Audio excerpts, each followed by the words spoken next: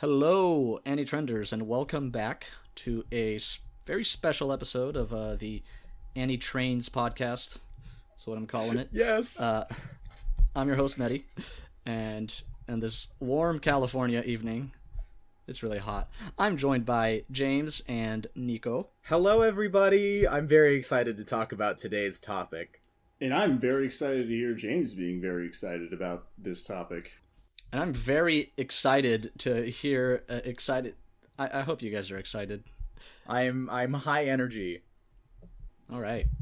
So why are we talking about trains right now? What's the big deal? Because James is here. Because it's here. always trains. That's why we have to hold him back every podcast. Yeah. If I had my way, this would just be a railroading podcast that calls itself an anime podcast. No, so yeah, there was you may not have heard, there was this pretty big anime movie in theaters right now. It's about a train, Demon Slayer, Mugen Train.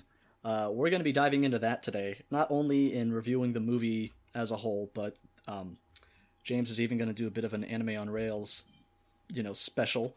So if that's your thing, stick around. If it's not, you're already here, so just stick with it. Yeah, for those of you that don't know, I had a short-lived Tumblr page, Tumblr, that I converted into a series of articles on anime trending called Anime on Rails, where I will talk about railroading and its relationship to anime, because there are a lot of trains in Japan. But before we do that, it's time for a chart check. Yeah. Oh, yes. Mm-hmm. I'm very excited for the chart check, and I've got it up right here, so let's just dive right into our top 10. Oh my gosh. All right, well... number one. What's the date of this chart, by the way? This is the one that just came. This is week 3, so this was published on May 2nd. Okay, yeah. Yeah. Number 1 is Higehiro. After being rejected, I shaved and took in a high school runaway. Number 2 is 86. Number 3 is Vivi, Fluoride's Eyes song. Number 4 is To Your Eternity. Number 5 is Fruits Basket, the final season. Number 6 is Tokyo Revengers. Number 7 is Don't Toy With Me, Miss Nagatoro. Number 8 is Osamake, rom-com where the childhood friend won't lose. Number 9 is My Hero Academia Season 5. And spot 10 is Combatants Will Be Dispatched. Lots of big jumps, and then also some things staying exactly the same. Which ones are staying the same? We have Higehiro and 86. I can't get over the name. It's by far the most irritating name for me. They've been at number 1 and 2 respectively for 3 weeks, which I think might be the longest I've ever seen. I don't know. I think 3 weeks is kind of the limit. If they stick around for 4, I'm pretty sure that's a record. Mm-hmm. I don't know off the top of my head the record for maintaining a number 1 spot, but I wouldn't be surprised if we've had seasons in the past where the same show had it most of the season. Yeah. No, go ahead. It's just interesting because it's not like Higehiro climbed to number 1 and then stayed there. It started at the first position. Yeah, that's true. What's interesting though, I think one of our members made a post about it on Facebook recently, but the current top 10 chart is quite a departure from the most anticipated chart, which makes sense. We had a lot of originals and surprises this season, I think. Mm-hmm, for sure. I have to confess that of the top 10, the only anime I'm caught up on is Hero Academia, and the only other one I've even started is To Your Eternity. Oh my gosh. Well, but I took a brief vacation, so I'm behind on every single show. To Your Eternity has been fantastic. I think that's the one where the very first episode kind of hooks you. But what I wanted to talk about... Oh, yeah. Vivi, Fluoride Eyes song. According to Wit Studio, this is them... quote, not even trying when they're making this show. Oh my god. They've been on record saying, we're just kind of taking it easy with producing this show, and it's fantastic. So I highly flexing. It's one of the biggest anime flexes I've seen in a while, where they're just yeah, official statement. Yeah, this isn't even our best. Haha. So if you haven't seen Vivi, I highly recommend it. It's very gripping. I'll get around to it. It's on my radar, but that's the thing about this season. It's not even I'm not watching much or that I'm watching mediocre shows. It's I'm watching shows I consider to be very high quality, like Odd Taxi, SSSS Dynazenon, and Zombieland Saga Revenge, if I'm including sequels, like things like that I'm guessing are in our top 20 somewhere. But well, Zombieland Saga Revenge is 14. It's been there for the last 2 weeks.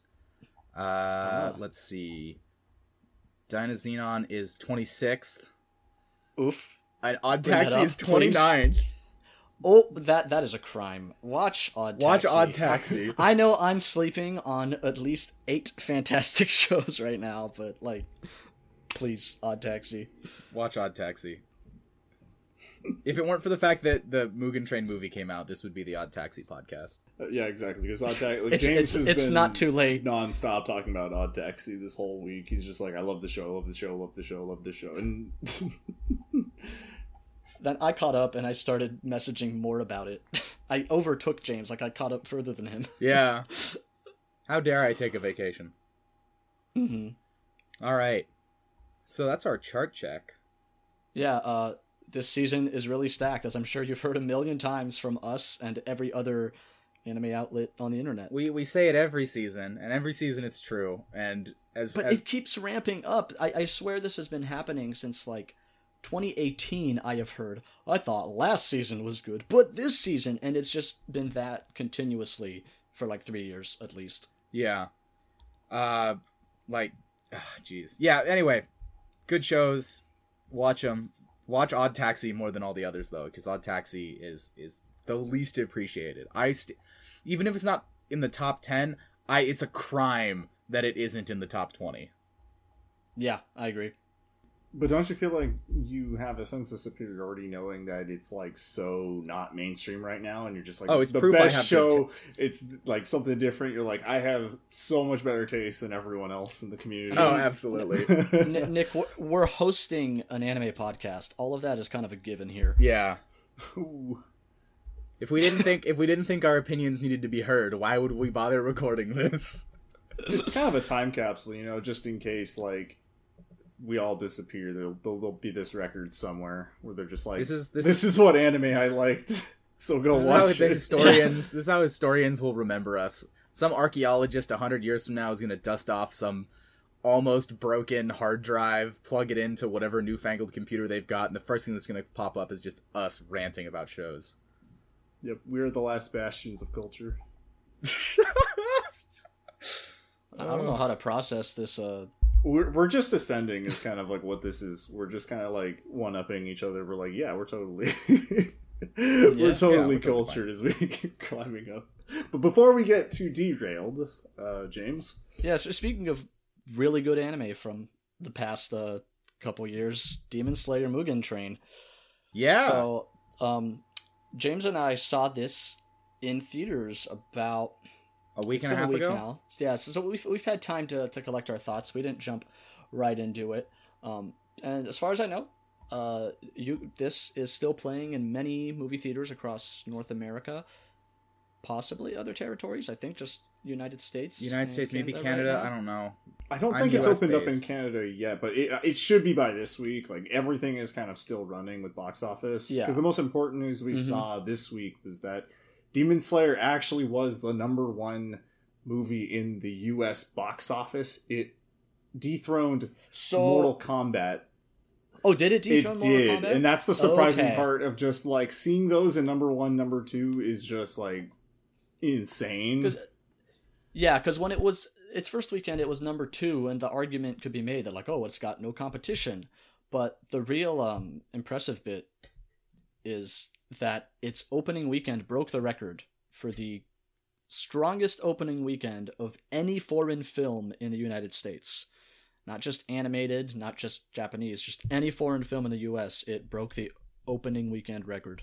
Yeah, that's true. And I mean, if you look at it from the anime perspective, I mean, the next closest movies that came close was that Dragon Ball Z Broly movie. There was like a My Hero Academia movie. I mean, it's kind of insane when you're looking at the numbers over the years, where I think studios have realized there is a market for international film releases. And in the US, they're realizing, oh, people will come, because I know that there's a huge issue where there's like movies that are just like one night only, like or like one of those event rights where it's just like, you have to go to the one We've lived those days. Yeah, we're still living in those days. And I'm hoping, like, every year, I think we get a longer window to watch some of these movies. And I remember more when it used to be an anime film was like only on Saturday, only on this Saturday at the tiny independent theater that shows art house films. Yeah, you got to drive to like San Francisco or Sacramento. Like you got to drive to the Tower Theater in Sacramento for a 2 p.m. screening. Not specific. Well, that's because you know where to find James now. Yeah, you know where to find you know where I used to be. You'll be by the train tracks. So they're one step closer. Yeah, that's true. Honestly, just go to your local train station, and James is probably there. Probably, no matter where you live. I am omnipresent, but only at train stations. All that aside, serious talk. We want to put a disclaimer that while movies are showing in theaters and a lot of theaters have opened back up in the country and other places in the world, we still encourage everyone to exercise caution and be responsible given the pandemic situation. Wear masks or forego going to the theaters at all if you are at risk or live with someone at risk. Personally, we were all vaccinated and masked up and that too. Healthy. Yeah. Yes. My with all those in mind, my one disclaimer: I was not able to go to the theaters to watch Demon Slayer. The fun fact is that there was one night I owned a PlayStation 4. And the word on Anna Twitter was somebody messed up at Sony and accidentally somehow put Mugen Train onto the PlayStation 4 store. You could not buy it on PlayStation 5. Only somehow PlayStation 4. I didn't know that. That's the part that's really funny. Like you could also put it on your phone and like download it. But I paid like $13, whatever the store DVD charge was in order to watch the film because I was not fully vaccinated yet and I couldn't make the decision to go to the theater because I wasn't fully ready. Responsible. Yeah, exactly. It was like one of those things where we saw the news and we're like, is this real? And I bought it. I saw the logo play and I'm like, okay, I'm sitting down watching this film right now because I don't know if this film is gonna get like taken off like immediately. How long did you have access to it? I want to say it was... I downloaded it like 8 p.m. one night, watched it, and then by like 8 a.m. the next morning it was done. So... Oh, so it wasn't like a 24-hour thing. No, it was like an 8-hour one. I have to check my PlayStation if I still have it on, because I know it uses the network to get it, so it's not physically downloading the movie. It's actually connecting to Sony servers to pull the movie. It's streaming, And... My credit card got charged, so I'm supporting whatever, and like either way, my money's going back to Sony because Aniplex also owns Demon Slayer and is owned by Sony. But someone lost their job for this, I guarantee you. Now, before anyone listening runs to turn on their PS4, it has since been taken down. 100% been taken down. Very next day. I have no idea who messed up. They fixed the issue. Yeah, support the official release because that was supposed to release in June. And so technically you did support the official release. Your money went to the right people, just at the wrong time. Yeah. Exactly. Like the wrong time. It's just not going to get counted for the box office numbers, which might be a shame. But like at this point, the wave is so big that like I don't think it's going to kill the momentum. I mean, the fact that like the next weekend it beat out Mortal Kombat. I mean, it's just insane. Yeah. Yeah. And it'll be worth supporting when it comes out in a physical release, as we're going to cover in our review or discussion. Yeah. Speaking of that, what did we actually think of the movie itself? I liked it. I'm gonna buy it on Blu-ray when it comes out. I really loved it. How do I describe it? Like, there's so many parts I really want to talk about. Like, maybe we just kind of go round table, be like, what was the strong parts for you? Like, for sure. I think that's not a bad idea. Yeah. All right, I'll start because I want to mention first that I also really enjoyed it, and I should preface everything with the fact that I am not caught up on the Demon Slayer anime. Oh yeah, we tried to get you to watch it.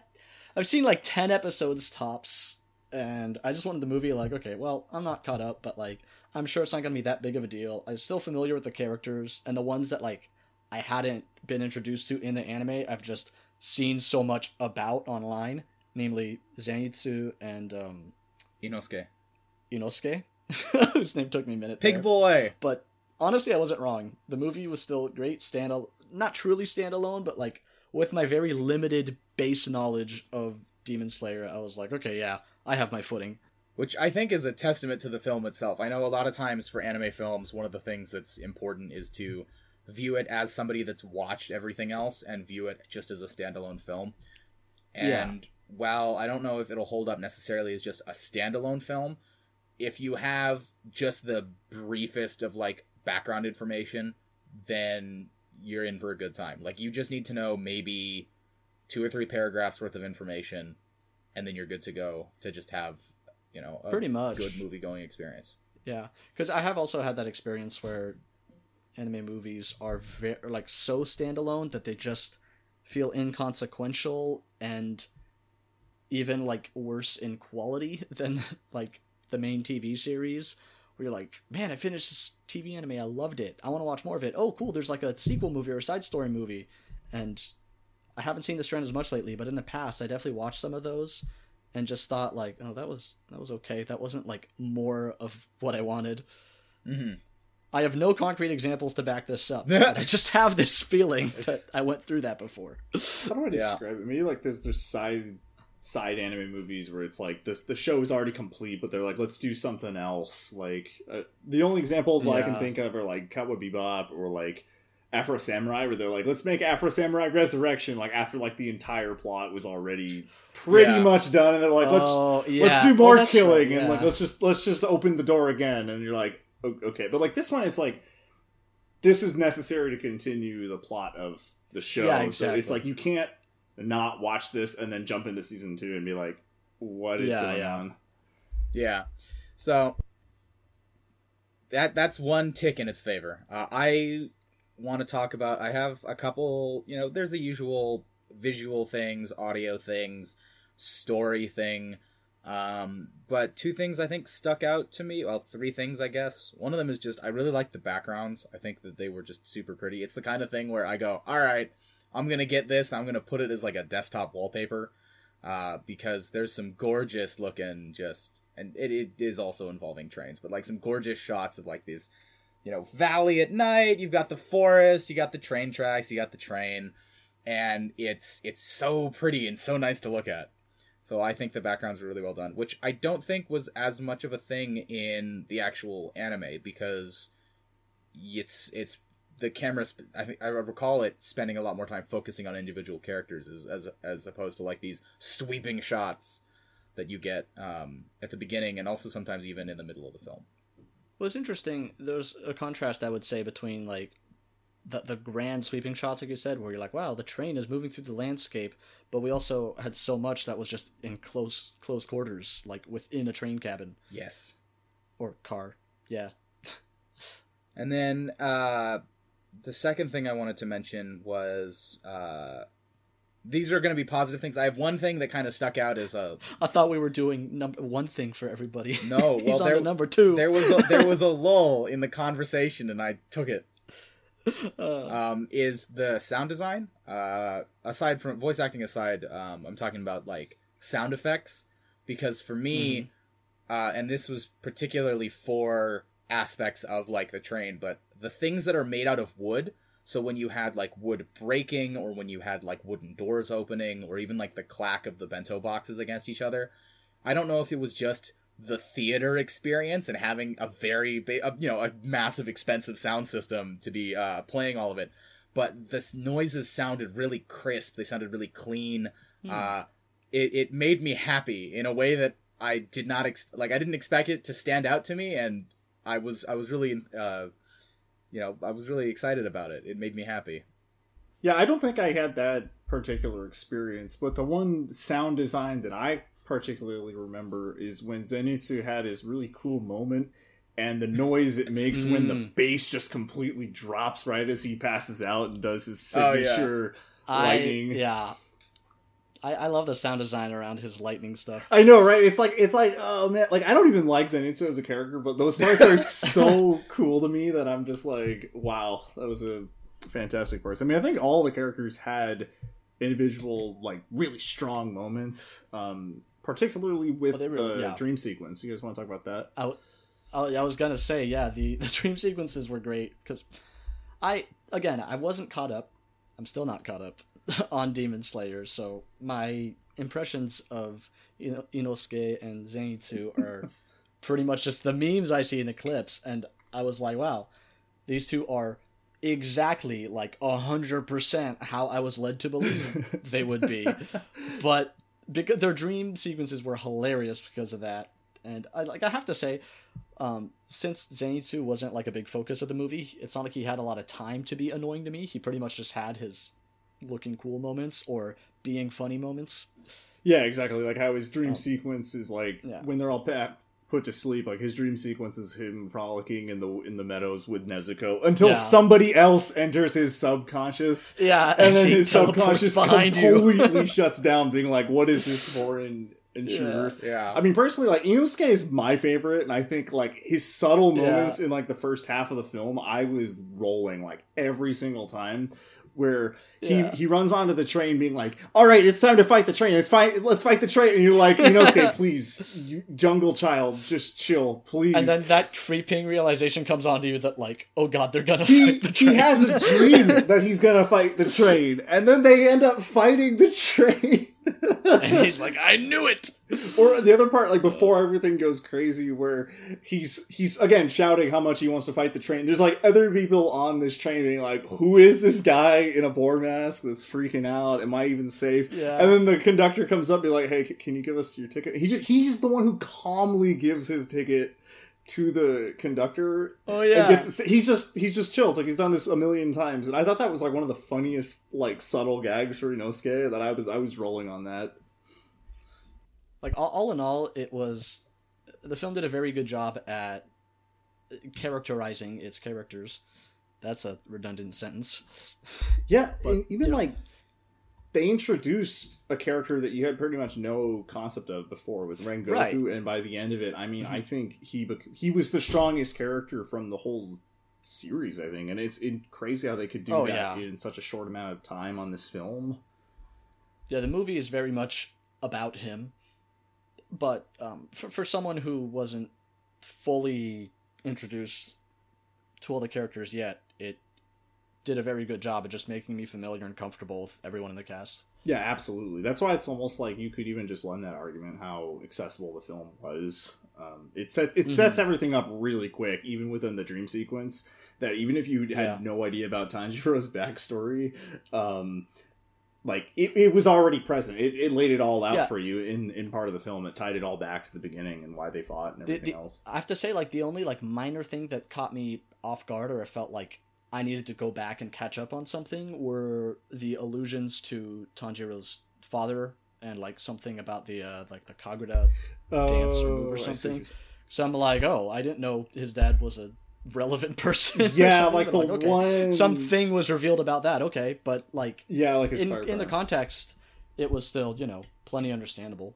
For sure. We mentioned that like the movie is Rengoku's film, which it is because it introduces him and then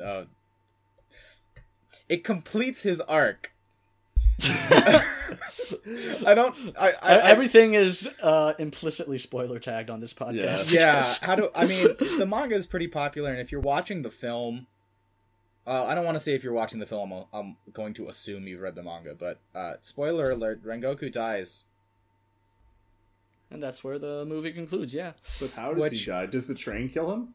No. That's the thing, is after they defeat the train, they fight, like, Akaza, who's like what, lower or upper 3 or something like that. Upper 3, I think it said, yeah. Yeah, and so I know that whole separation of the fights was something that Mehdi, you brought up like right after we left the theater. Oh yeah, and I've heard this from a lot of people, Nick included, that it really feels like it was 2 back-to-back movies, or that the movie was like 2 long episodes back-to-back, and like the common thread that like makes them work together thematically is Rengoku. But yeah, like it was a little like the movie already felt so long after the whole train bit concluded. I'm like, okay, we're gonna wrap up and be done now. That I'm like, oh, there's just a whole nother fight. Yeah, now. like a whole new challenge. Going like it just you're on your roller coaster and you think you've reached the end, but then it's like, oh, we're going up like even higher. There's like then we already, which I mean, I agree with it could have been 2 movies from the perspective of these are very clearly like 2 specific arcs. You know, there's the train and then there's the Akaza fight. But from the perspective of like, I guess like a producer or like a production head, it's really hard to be like, these are 2 separate films, because if in the movie itself it's like 2/3 train and then 1/3 final fight. And so if you break that up, you've got an hour of train and then a half hour of fight. And like, by no means do I think it should have been 2 movies. I just mean, I watched a long movie that felt like 2 disconnected, plots at a couple, not even disconnected, because that's inaccurate, but like, it just felt like it auto-played into the next episode. That's the best way to put it. Yeah, like, the hard part is that, like, it's so linked to the train, because if Akaza's there, like, he could kill all of the people that were on the train that we had just saved. And so, like, the common thread is, like, you can't really stop there, but maybe if there was a better transition, instead of it just being, he kind of just appears out of nowhere. My head That's the thing that messes me up. Yeah, like, he kind of just appeared, like, we killed the last demon, we're like, yeah, we did it, we stopped the train is derailed, we're stuck in the middle of nowhere, and then Upper 3 shows up, and you're like, what the heck? Like, because I don't know if, like, implicitly the demon that was trying to take over the train, Lower 1, was trying, like, they kind of mentioned that he was going to try to challenge one of the uppers to get into that division with using the train. Yeah. So there was kind of that thought, but I guess there was just no thought of like, oh, there's probably a big demon in this general area that the train is about to derail in, which I feel like that's the part that makes the pacing jarring. Yeah, and I feel like it wouldn't have, and this is weird because we're now talking about like story parts of the film, which is tied to the manga, which ended, like what, a year and a half ago or something. And so, or a year ago. And so it's like, oh man, it would be great if the manga that's already completely done would have done this, and then that would have translated into the movie. But yeah, like even just a throwaway one line of like, oh, I was waiting for the train to arrive and it didn't show up on time or something like that. Yeah, would have been. I think the manga does like a little bit of that, where it's like there's a little bit more of a wait between them, but it still has like a quick transition into the next arc because it takes place right at the crash site of the Mugen train, and like. You can't just end it there before the fight and then just say, okay, come back to season 2. Like, we would not. That would not. They would be. People would be upset. No. Yeah. No, I mean, I think, again, after I've completed the film, all of it was fantastic. I was just. It's. For the most part, it wasn't a bad thing. It's kind of like you finish your really tasty dinner and then you're like, whoa, there's dessert too? Like, I thought I was full, but this is a really good dessert, so I'm not actually full. Yeah, except for for me, it was almost like the dessert filled me up with despair rather than actual, like, ice cream or whatever sweetness that I would get, because the second Rengoku starts clashing blows with Upper 3 with Akaza, it's like, the fact that like they're now evenly matched for this whole film, Rengoku's been disposing of like anything in front of him and protecting people with such ease.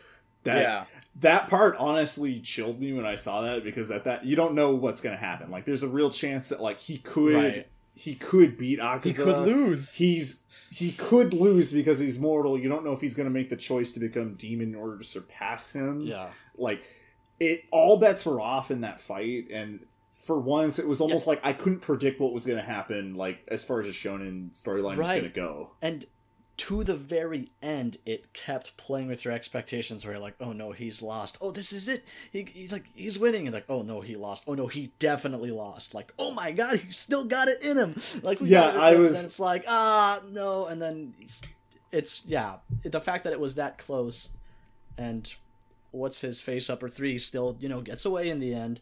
But it's such a powerful moment for, first of all, Tanjiro just yelling at him, but also Rengoku just accepting the outcome and all that, and being pleased. And they reiterate it so many times, like when others hear of his passing and all that like, oh, he protected everyone. Sounds like he was very successful. Like, he won.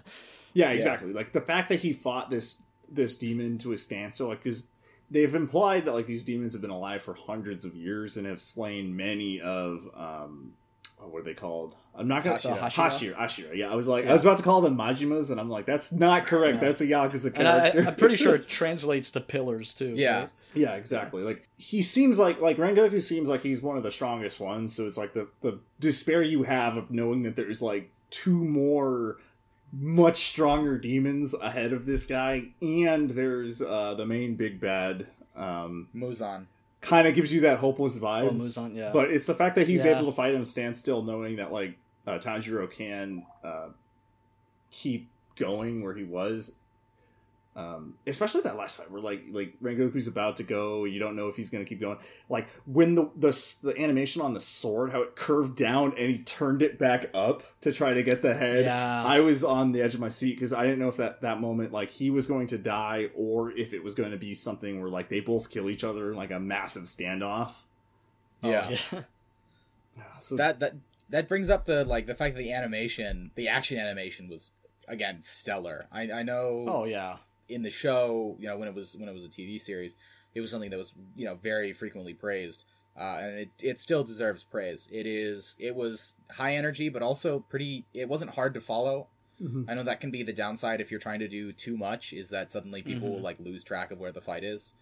But yeah, it's true. I mean that, and even like the gooey parts with the train and everything else. When the whole thing was very engaging and pretty followable. Mm-hmm. In a good way. Yeah. I have words about the gooey tentacles. I think that's the one thing that I kind of noticed and didn't like about the film. Is the tentacles sometimes looked a little out of place. I agree. It's the one a little 3D-ish. Yeah, it's the one time when, because as you learn, as I learned more about how anime gets made, and I think if anyone else goes out and does the research, there's a lot more CG in a show than you think. CG's used a lot, and most of the time it's pretty well disguised. And even in Mugen Train, there are times, like, that's the thing, is that the tentacles weren't always, visually standing out. Sometimes they fit in perfectly, but there were just a couple individual circumstances, mostly when they're like interacting with those background character, like the passengers or whatever. I think in the scene where like Nezuko is fighting a bunch of tentacles in one of the train cars, and the tentacles are like menacing the passengers, the tentacles look really 3D and like everything else looks really 2D, and so that stands out. And then and the other time that it kind of sticks out to me is the lighting, and especially even if you look at the exterior of the train once it transformed, the tentacles are way shinier than anything else in the film, and the way that they interact with light sources makes them look a little out of place sometimes. And I think that's because the way that the shadows, the art style of Demon Slayer doesn't make for really easy shadows. And then when you have that with the computer-generated shadows, which are very accurate to real life, they don't mesh 100% with the rest of like the backgrounds, and so it makes the compositing look a little weird. Oh, because it's supposed to take place at night, and then on top of that, Demon Slayer, like their breathing powers, where it almost has like that 2D 3D render when like the water fire come in, like. Oh yeah, I could see how that would mess with the lighting on that. And so the tentacles just look a little out of place, which I know could be explained as just the demons are monsters. They're not part of the natural world. They don't belong here. The stuff that they're made out of doesn't belong. But that was gonna be my throwaway answer to that. It's like, oh well, it makes it seem otherworldly and out of place. It's jarring that way, but sometimes it does distract from what is an otherwise very visually appealing scene, and it's not enough to. It didn't ruin my viewing experience. It's just something that comes up, and I'll look at it and go, "That's not great," but then I'll get distracted by whatever else is going on. I think that's my only like technical aspect like ding against the film, but it's not like it's an uncommon one. You see that all the time in shows where the 3D and the 2D don't always mesh the way that they're supposed to. I was about to say, like, the only other example I could think of a giant tentacle monster that looks very out of place, even though it's part of the show, was like the Fate Zero giant caster spaghetti monster looking thing. Oh yeah. Like, I don't know. Tentacle monsters are hard. Yeah, maybe it's just like I think I remember when Tangled came out. Tangenting real quick, when Tangled came out, everybody in the animation industry was like losing their mind because the hardest things to do in that like 3D animation is water and hair. Those are the two hardest things to animate, and the tentacles do have this water-like texture. And so maybe they're kind of hair-like. Yeah, and so maybe that's just the thing, is that out of all the possible textures that they were gonna work with, that was the one that fit the setting best, but is also the least developed, even though it's still very, very good. Personally, I like SSSS Dinozanon and Gridman, where the big 3D robots and kaiju look so out of place, but like in a good way. Yeah, that's the style. It's like, oh, it's the big immobile robot. It looks like a giant big immobile robot. Yeah, the tentacles were just kaiju, and the mech was the train. Yeah, that's the thing. Also, though, is the fact that they're supposed to look out of place, maybe, and also that the art style of Demon Slayer leans into like really thick lines. Like very heavy line work. Are so thick. Yeah, and that doesn't work with the tentacles, because the tentacles. It was also like, I noticed a little interesting when there were scenes where there's like crowds of normal passengers that are just background characters, and it's so clear they're just not thick outlined like all the main cast in the foreground. Yeah, like you don't even need to have your main characters dress up in bright yellow, green, or just shirtless. You just draw their outlines with the slightly thicker pen. It's like you have a mouse cursor like highlighted over them. Yeah. So I think that's like my only ding. The other thing that I don't like, that I would say is like a negative. There's one thing I have that is like a neutral change, which is Enmu, the sleep demon that turns into the change, or that turns into the train. I did not expect the voice that he got. Oh yeah. Yeah, so when I read the manga, the voice that like played out in my head, that was not, and compared to the one that actually shows up in the film, that was not like the tone of voice or kind of inflection that I expected. But I'm not objectively correct when it comes to casting films, so I'm totally okay with it, not being what I expected. I thought it was a very soft voice, but like it had that dreamlike, sleepy quality that was fitting of the demon's powers. Yeah.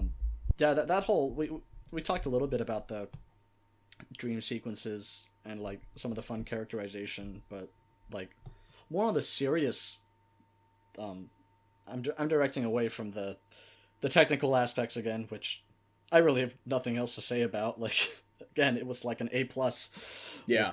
Just, couple little points dinged off. But those dream sequences were great. And what we were talking about with Rengoku and like our investment with his character, the other great thing the movie did, I think, with its kind of A part and B part, was that the earlier parts like really showed like so beautifully and authentically, in my opinion, like how selfless and good-natured Tanjiro is, but emphasis on selfless. Like, he would just, put everyone else before himself and this and that. But then you get him injured and unable to fight, and Rengoku steps in and like fills that position of selflessness, arguably even one-ups Tanjiro. And I thought that was just pretty incredible. I was like, wow, they really like put Tanjiro on such a pedestal for me, like on that front already, and then Rengoku still just outdid it, and I was kind of amazed. Yeah, exactly. Like when the Dream Invader goes in and it's like, I'm here to kill Tanjiro in his dream, and he gets to the core, and it's this beautiful beautiful, pierceless sun.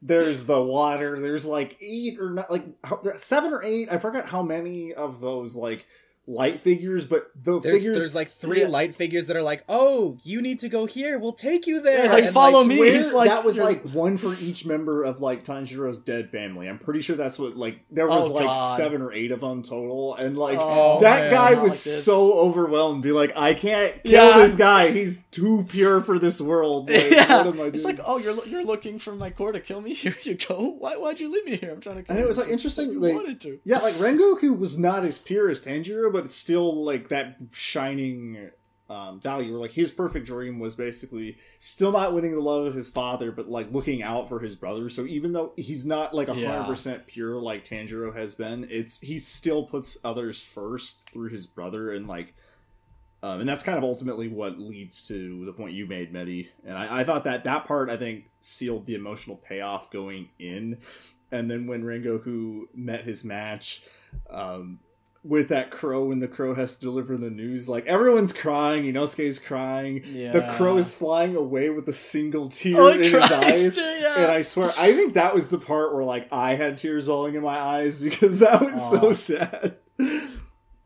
And like I don't get emotional at these movies like this, like it's just like insane how much this affected me as I was watching. I got a little teary-eyed. I didn't like downright cry, which is what I would say for like the opening episode of To Your Eternity recently. But with Demon Slayer, I think maybe because I haven't fully delved into the series and like allowed myself that full investment, I still felt like, I don't know, it was very good and emotional, but a different kind. Everybody's got their different... It worked for it earned the payoff, I would say. It wasn't like a shocking ending. I mean, like I said, it could have gone either way with that last fight.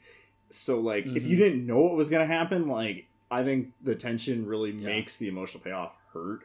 And even if you knew what was going to happen, I think seeing it animated, like, makes it hurt even more. And then in the credits with the broken sword just laying there and the...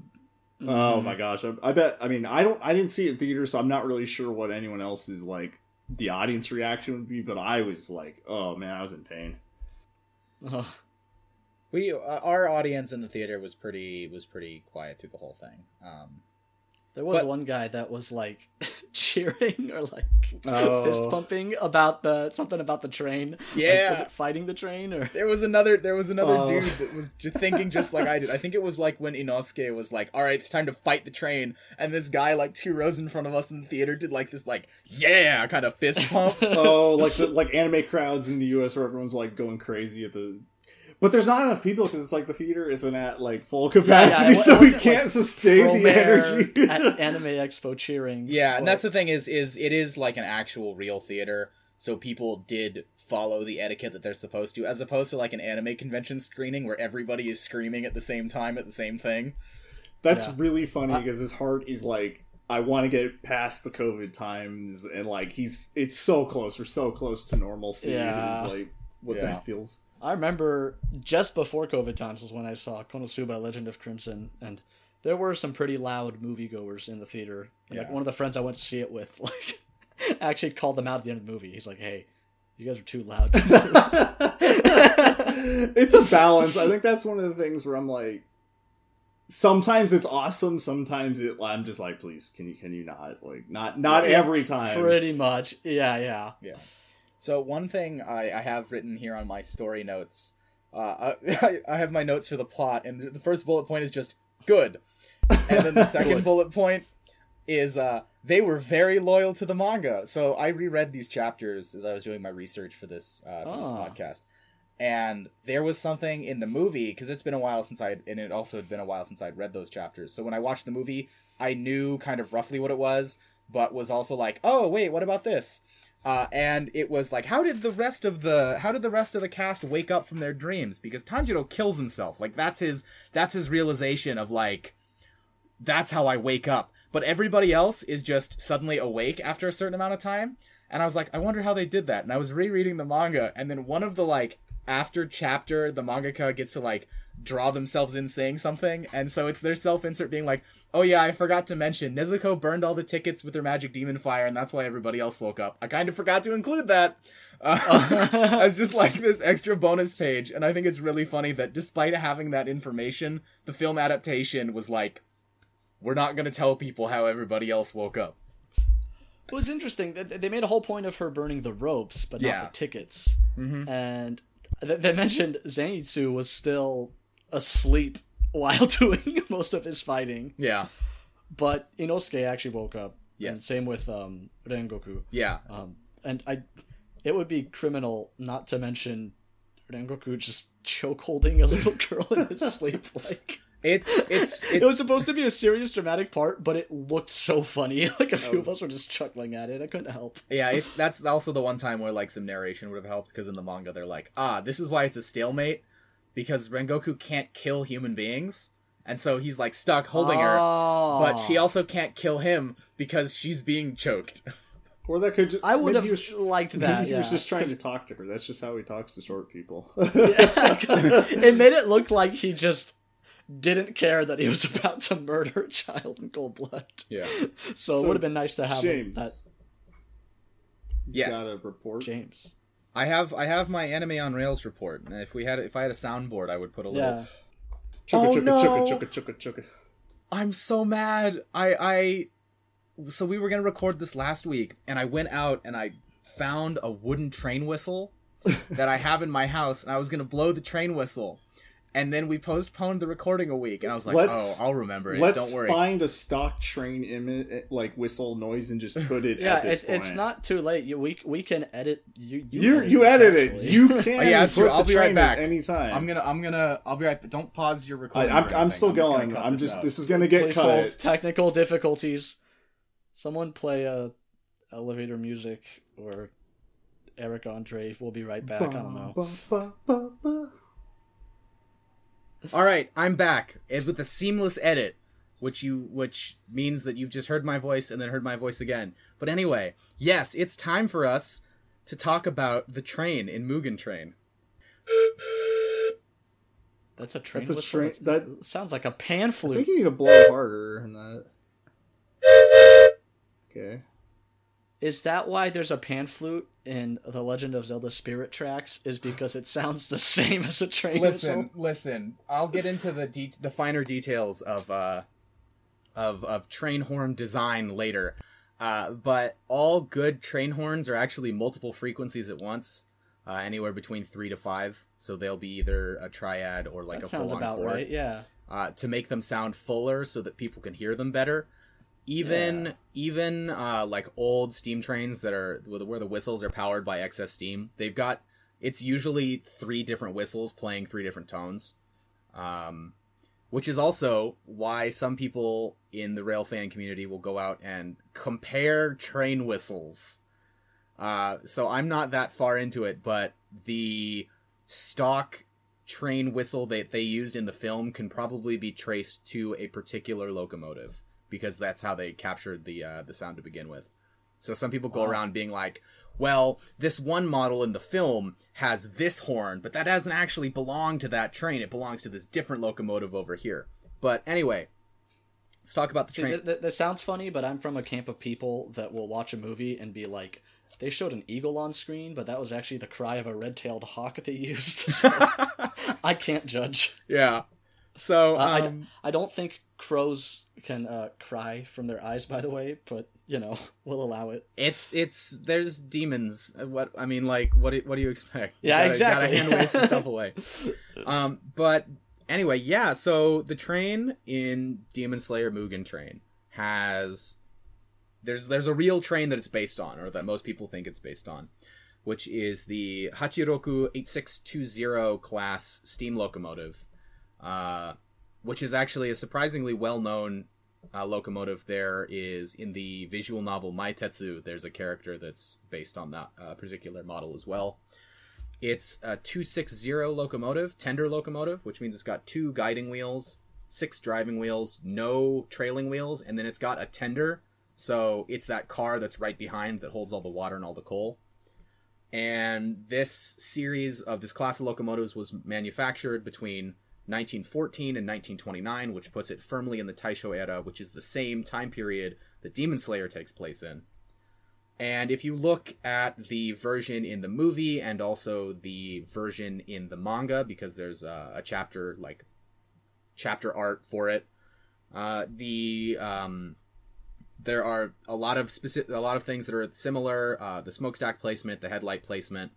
The only thing that's different is that in the manga and the movie, the locomotive is missing smoke deflectors, which basically were these little pieces of metal that stick up like horse blinders that exist to keep the smoke out of the engineer's face in the actual like operations part of the locomotive. And there are a couple of these locomotives that still exist.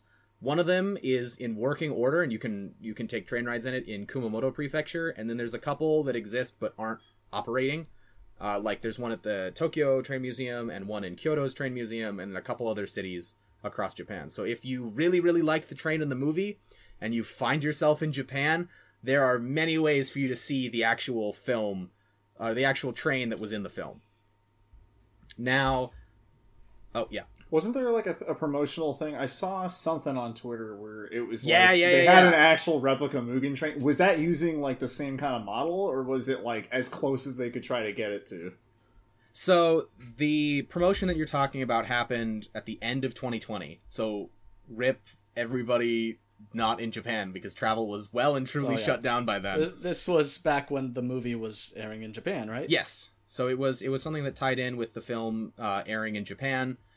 And that used a different locomotive, a different set of locomotives. One of which was the C61 class locomotive and the D51 class locomotive. And so the reason why they used those is because JR East operates those two to run something called Joyful Trains, which are basically vintage steam tours. Living history kind of things. Rail fans or ordinary people can ride the exclusive old steam train. And I'll include a link to like either the Twitter account for it, and then also like one or two news articles relating to it now that the campaign has been over for, a while now. And so those are not the same trains that are in the film. These trains that they used were manufactured like 20 years after the period in which Demon Slayer takes place in. But it's still like that cool vintage steam locomotive experience. And so those you can visit as well. There's a couple operational ones, including the ones that still run in Gunma Prefecture through JR East. The campaign was basically just some themed train rides. So they had character goods. They had all the characters dressed up in like train conductor and staff uniforms, so like little acrylic keychains and whatnot. You could buy special train station bentos. And apparently, if you dressed up in period clothing, like if you dressed up in clothes from the Taisho era, you got like exclusive goodies that you only got if you dressed up, which I think is amazing. And I think every promotion should do that if it's like a historical fiction thing. Like if you dress up like the time period, you get some goodies. Because I love dressing up like that, but I can't justify doing it in my day-to-day because people look at me funny. We're just waiting essentially for your birthday, or like as a very, very late post-COVID, where we can finally do like a dinner/murder mystery on a train experience. Yeah. Hell yeah. I'm so waiting. I want to be like the dead body again. You just like lay in a different compartment like the whole train, right? I've done this on a stage for 2 hours. Well, not 2 hours, but at least an hour. So I'll do it on a train too. But yeah, I mean, as far as historical accuracy for Demon Slayer, the manga and the anime, 10 out of 10 accuracy for converting a train from that time period into the media. As for the promotional campaign, good try. You picked a steam locomotive, but 20 years younger and wrong wheel arrangement and all sorts of other stuff, but you work with what you have to. Like, no one can justify building a new locomotive from scratch. Did they pick a good train just as far as vibes? Oh, as far as vibes, absolutely. The C61 series and its cousin, the D51 series, are both really, really nice, classic looking Japanese steam trains. Like if you were to imagine what a generic steam locomotive is, that is what it looks like. I think even outside of Japan, those particular locomotives are the ones that are most well known, at least as far as American fans of railroading that like Japanese trains. That is the one, that C61 D51 series. Very, very nice trains. They picked good trains for the campaign. Absolutely. Well, good. That's what matters. Vibes. Very good. I do have some, as far as accuracy, actually. I wrote this down. I do have a couple questions. I know that nobody listening is going to answer them, and I doubt that you two have any answers for them. But about the concept of the Mugen train. Not the, a demon owns a train, but the overnight service of a steam locomotive from one station to another. Mm-hmm. I have a couple questions. First, why only 8 cars? I'm pretty sure that the train can pull more than 8 cars. Okay. Second, this is an overnight train. Why is there no first or second class cabins? If you remember, all of the cabins, all the train cars are just these wooden boxes with simple wooden benches, no cushions, no nothing. This is an overnight train. Rich people are riding on these things. They should be paying for beds and a dining car and porters. Speaking of porters, where's the car for the staff to stay in? Where's the baggage car? Where's the dining car? There's a lot missing. There was a staff. Wasn't there a staff car in the movie? Isn't that where he rounded up all the kiddies? I don't think so. There might have been. Maybe I'm misremembering something. Very front, maybe I thought. Well, they were in the front because the demon was telling the kids all right, do this, so I give you good dreams. That's true. So as far as your other questions, I'm just, this is just conjecture, but maybe because it's an overnight service, the demand wasn't extremely high, and that's why there weren't a ton of cars. But yeah, then it gets. I don't know. You can kind of answer one question with the other. There aren't many cars, and there aren't any good cars. Therefore, rich people won't ride it. Yeah. And not many people are riding this line. Therefore, we don't have a lot of cars on the train. But sleeper cars are how trains made their money. Third class was basically throwing the poor people a bone. Passenger rail makes all of its money from first and second class. The other question is, how long has this train been haunted / possessed? Because maybe that's why it's a failing train line. Yeah, maybe. All the people, maybe it's just... I could not sleep if they were some people got disappeared on this train. Good night. Yeah. And I'm like, and what? Had really good or really bad dreams. So, the other thing, if there's 8 cars, like you said, is it just because the number 8 looks like an infinity sign, which goes back into the Mugen / infinity train? Because, that could be it. Who knows? I don't know. I've learned the similarities between the number 8 and infinity thanks to SK Ato the Infinity. Yeah, maybe it's 8 cars because 8 turns sideways is infinity, and maybe they're all third class cars because, let's be perfectly honest, plain wooden benches are a heck of a lot easier to draw. It is true, yeah. If it's he doesn't have to think about the continuity between which car is wait, this is the first class car, and he's got to map it out like it's a D&D campaign, as he's drawing the manga play by play. Hold on a second. 8 third class cars. 8 times 3 is 24. There's 24 episodes of Demon Slayer, the TV anime. There's 24 hours in a day. We've cracked the code. I don't know where to keep going with this, but there's some Illuminati stuff going on. How many? Well, now that we've reached. Question on a train of that era: how many cars can a train get before it gets completely ridiculous, like something out of Snowpiercer, where it's just this 10-mile long train? That's a super interesting question because I don't know the horsepower specs on those steam locomotives. I can tell you that as far as modern day freight trains are concerned, those can be a mile long. So it depends, but those are usually 2 or 3 units.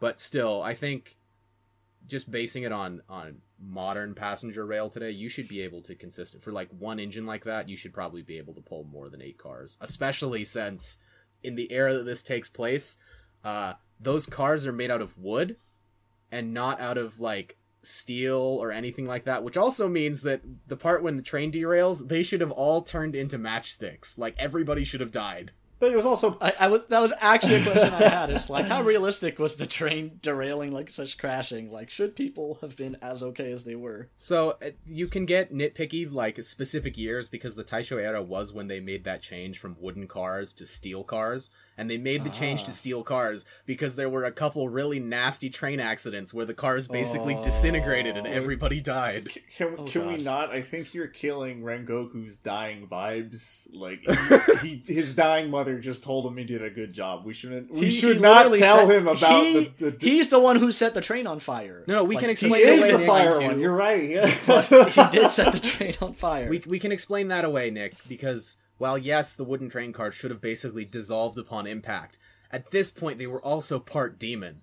It's true. I don't know what demon and demons are immortal. Therefore, the train is immortal. There we go. Okay, it's truly infinite. Infinite life. All right. So I think the takeaways here are train good, movie good. That's how James gets up in the morning. He just it really is looks in the mirror. Those are the first two things he whispers.